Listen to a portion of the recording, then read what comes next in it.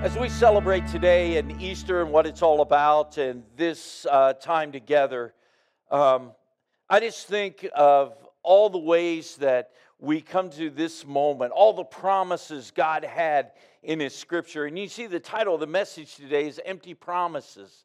You know, there's all these promises that God had, and Jesus even Himself said, destroy this temple, in 3 days I'll rebuild it again. And people seized on that, and the religious leaders, condemned him, thinking he was going to destroy the earthly temple.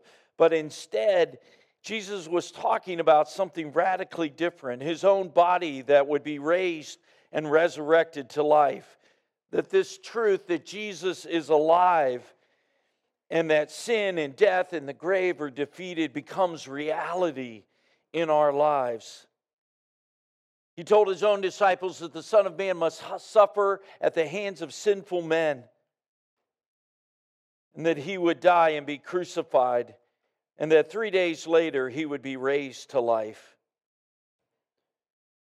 And even in David's day, God promised that there would be a king who would come in the line, who would be a son of David, whose kingdom would have no end. So why are promises so significant? Why is this such a big deal?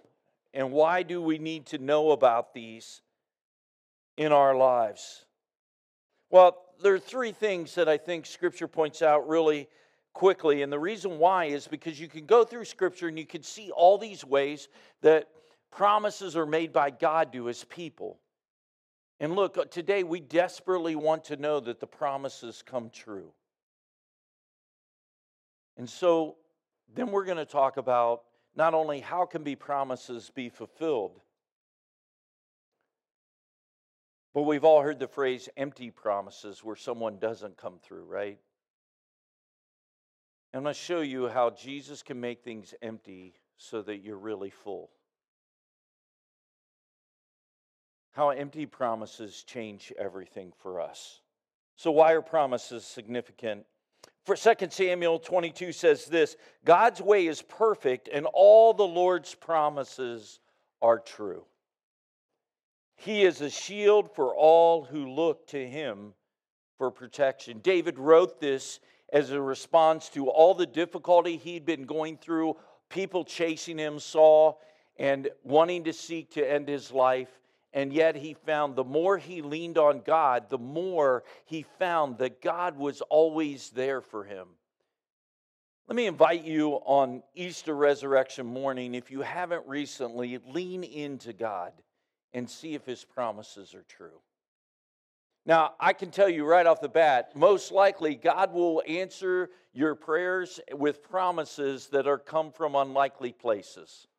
If you talk to anyone who's lived a life of faith in Jesus Christ, and they say, has your life been smooth? The answer is no, not even close.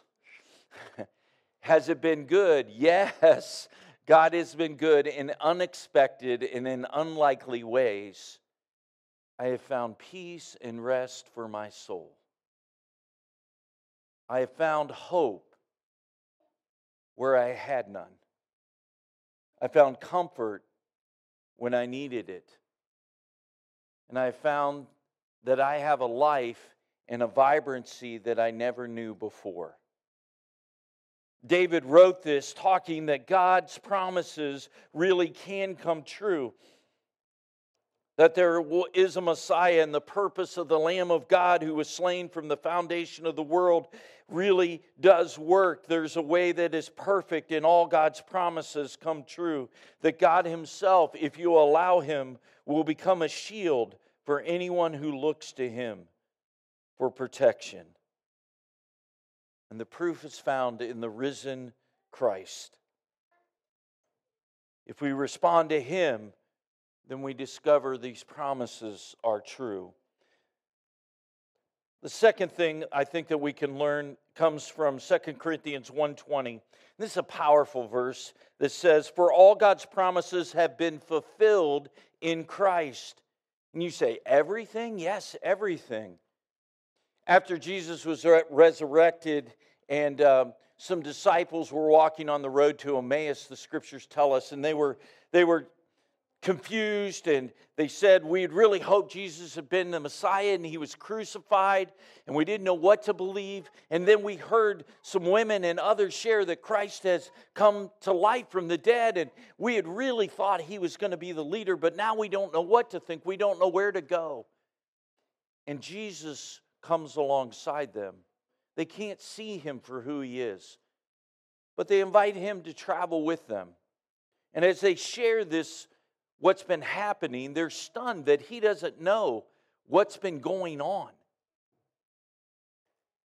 And Jesus begins to talk to them, starting with the Old Testament, because that's the scriptures they had. And he shares all the promises through the entire Old Testament about the Messiah who would come, and that he must suffer, he must die, and he'd be raised to life. Paul, writing to the Christian church, says this: all of God's promises have been fulfilled in Christ with a resounding yes. And through Christ our amen, which means yes, or so be it, ascends to God for his glory. Not only are God's promises are true, but they're alive. They're not stagnant. They're not words on a page. He says this: all the prophecies, all the promises have come true and are in Christ. And in Christ they are yes. And you're like, whoa, calm down. It's not just, oh yeah, God did that thing. It's that God did it and he's alive. He did it and he works in my life. He did it and it makes a difference today. This isn't a 2,000-year-old story. It is the story of life now with the risen Christ who can live in each and every one of us. God's promises are yes and amen. People used to say that in church. Amen. And it meant when the pastor was saying something that was truth, they'd say, so be it. So be it. So be it in my life. So be it for truth on this earth. So be it with everyone that we come in contact with. This truth being proclaimed today is truth I need to hear. Paul writes to the church and he says, look, the Jesus is alive, and everything that talks about the promises of God now is alive in him. It's not dead. It happens now. This is why you can't mark resurrection on a calendar. As awesome as Easter is, and I hope you all search for Easter eggs, as awesome as Easter is, you can't reduce it to a day on the calendar. Because it's not a hope, it's a reality. It's not what was, it's what is. All the promises are true. All the promises are alive in Christ. And all this happens for what? The glory of God, Corinthians says. Here's the last thing that I think is important, and this comes from 2 Peter, and it says, because of his glory and because of his excellence, talking about Christ, he has given us great and precious promises. And these are promises that enable you to share the divine nature and escape the world's corruption. Because of what Christ has done, because of this resurrection, because of what comes alive, there is something that will be in our lives. And what will be is not only Christ alive, but it says, here is the promise. He's given us great and precious promises, but here's the power behind the promise. These are the promises that enable you divine nature and escape the world's corruption. God says two things happen because of the resurrection. You become more like God and have God's life living in you, and you look less like the world and its desires. You become more like God, and you shed the stuff that isn't. Isn't that good news? Otherwise, we're just muddling through life. Otherwise, it's, I hope I do more good than bad. Hopefully, something bad won't happen to me. Hopefully, I won't have an accident today. Otherwise, we're just marking time, trying to get through the path of least resistance. And this promise says, no, God has something for you. His divine nature, and you can escape the world's corruption caused by our own human desires. In view of all this, make every effort to respond to God's promises. And I wrote this: God's promises are waiting. Not only are God's promises true, not only are they alive, but they're waiting. They're waiting for what? Us to respond. God has promises for you because you're alive in Christ. God has hope and plans and dreams for you. This isn't that the resurrection happened and I celebrate it. The resurrection happens and it changes me. And it changes how I live, and it changes my future. It changes what I hope for. It changes what can be. It changes everything. That's the power of the resurrection. So how do we live that? I mean, besides me just encouraging you, what does Easter resurrection and Christ being alive mean for us? Well, I think to take a little bit different take on this, in this idea of promises, it's this idea. Why is Easter full of empty promises? And you go, what are you talking about? You just told me Easter is true. Absolutely. But there's some things that we let go of. There are things that become different. There are things that change because of the resurrection. And the first one is the promise of the empty cross. The cross is barren. It's empty. Listen to the story of Easter. And afterwards, Joseph of Arimathea, who had been a secret disciple of Jesus because he feared the Jewish leaders, asked Pilate for permission to take down Jesus' body. And when Pilate gave permission, Joseph came and took the body away. You see, the cross was transformed when Jesus came down from it. The cross is empty. Jesus is no longer there.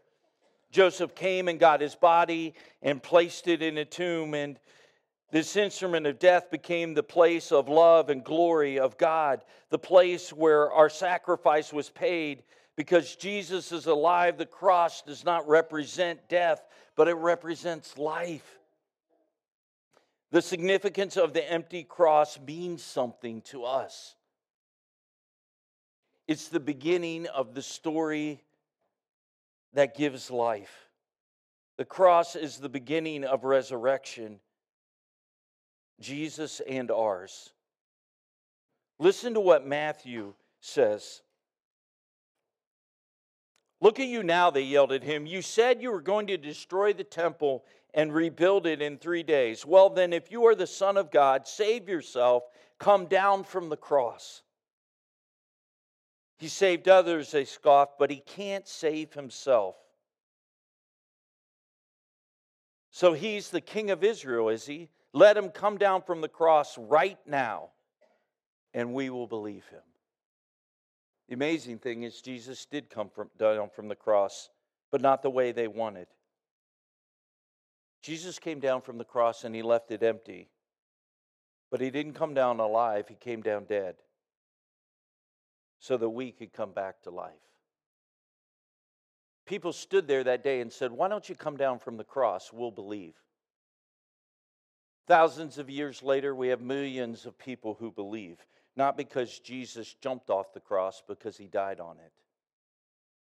And he was lowered from it. And the cross stands empty as a reminder. He gave it all for you. The empty cross is one of those empty promises that is so powerful. Because the cross has to be empty. And it can't be empty because Jesus does what other people want. It can't be empty because we demand it. It can't be empty because we want something out of it. It's empty because it was given to you, whether you accept it or not. It's empty because a price was paid. It's empty because the Lamb of God died here to pay for the sin of the world. And now it's empty.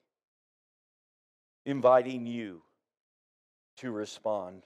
See, the crowd thought if Jesus left the cross, they would believe. But because Jesus died on the cross is now empty. There's no body, there's no sin, there's no guilt, there's no shame. There's an empty promise on Easter. And it starts with the empty cross. The second thing is with this resurrection story is this idea of the empty clothes. The empty clothes. This one we don't talk about much, but I think it's really interesting. Again, to John's account of the resurrection of Jesus in John chapter 20. And this is when Peter and John become aware and they run to the tomb. And he stooped to look in and saw the linen wrappings lying there, but he didn't go in. Then Simon Peter arrived and went inside. He also noticed the linen wrappings lying there. And while the cloth that had covered Jesus' head was folded up and lying apart from the other wrappings. And then the disciple who had reached the tomb first also went in, and he saw and believed. For until then, they still hadn't understood the scriptures that Jesus said that he must rise from the dead. We have the promise of empty clothes. These wrappings that Jesus was put in, these funeral clothes transformed to empty clothes as a sign of life, not of death. Funeral clothes are all about the person who died, but empty clothes are all about this life that Jesus has. These linen wrappings are discarded and are no longer needed. We don't have to fear death any longer. Everything about this was about a funeral. And Jesus made it all empty.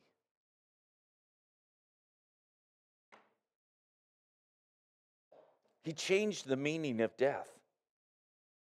Jesus is alive and He is the leader, the head of the body of Christ. It's interesting that John wrote about this and he said, the cloth that was covering his head was put aside in a special place. It was folded up. It wasn't just thrown to the side. It was taken care of. Christ becomes our leader, our head, the director of our lives, and we live now in a way that says that our life is yielded to Him. Everything about funerals changed that day. And anytime we see empty cloths, we should be reminded that those clothes are proof that we have passed from death to life, and that we respond in one way, belief. John ran to the tomb and waited outside. Peter rushed in, as he often did, and saw these things. Then John comes in, and it says this, and he saw the clothes and believed. One of the most powerful things that ever happens at a funeral is when a family is there and all the trappings of the funeral are there. The coffin's there, the person's dressed up nice, all the pictures are around and all the things. And the people say, this person isn't dead, they're alive. The empty promise that happens that day is that a funeral gets changed into something else. It's a living celebration. And so there's an empty promise on Easter morning. And it's the clothes that lay to the side. Here's the last thing that we have, and this is the one you'll be most familiar with, the empty cave. Jesus was buried in a cave cut out of rock, and then a large stone was put in front of it. They did it because it was near the place of crucifixion. And they did it because they had to hurry because the Sabbath was coming and you couldn't do any work on the Sabbath. And so this is what John says about that event. Mary was standing outside the tomb crying, and as she wept, she stooped and looked in. And she saw two white-robed angels, one sitting at the head and the other at the foot of the place where the body of Jesus had been lying. "Dear woman, why are you crying?" the angels asked her. "Because they have taken away my Lord," she replied, "and I don't know where they have put him." You see, the empty cave is just remembered, and it's a reminder from someone being lost to someone being found. Mary, is beside herself here. I don't know where they've put him. The empty cave promises that we can have life and an identity in the resurrection of Jesus Christ. It doesn't mean that Jesus is lost and we don't know where to find him. It means that we have been found because Jesus' life is now in us. We live with a new identity. We live with a new purpose. We live with the life of Christ in us. And those who were lost become found. Sheep get found. Lost coins get found, as Jesus teaches. Lost people get found, like the prodigal son. People get found all the time. It's so interesting that Mary is beside herself here saying, if you'll just tell me. In another one of the Gospels, they say, please just tell me where he is so I can go. And then the light has to come on, and the understanding has to come. You don't have to look for him. He's here, and he's alive. Listen to what Luke's account says. And the men ask, why are you looking among the dead for someone who is alive? The angels are perplexed. Why are you confused? Why would you look in a tomb? Why would you look in an empty cave? Why would you look there at a funeral for someone who's alive? He isn't here. He's risen from the dead. Remember what he told you back in Galilee, that the Son of Man must be betrayed into the hands of sinful men and be crucified, and that he would rise again on the third day. We have an empty promise. And that promise is an empty cave. The living don't dwell in tombs. The empty cave shows that Jesus is truly alive, resurrected forevermore. And the empty promise of an empty cave shouts to the world that Jesus is alive. And he is not in an empty cave. He is risen. Don't look among the dead. He is alive. Do not dismiss him and live your own life. He is here.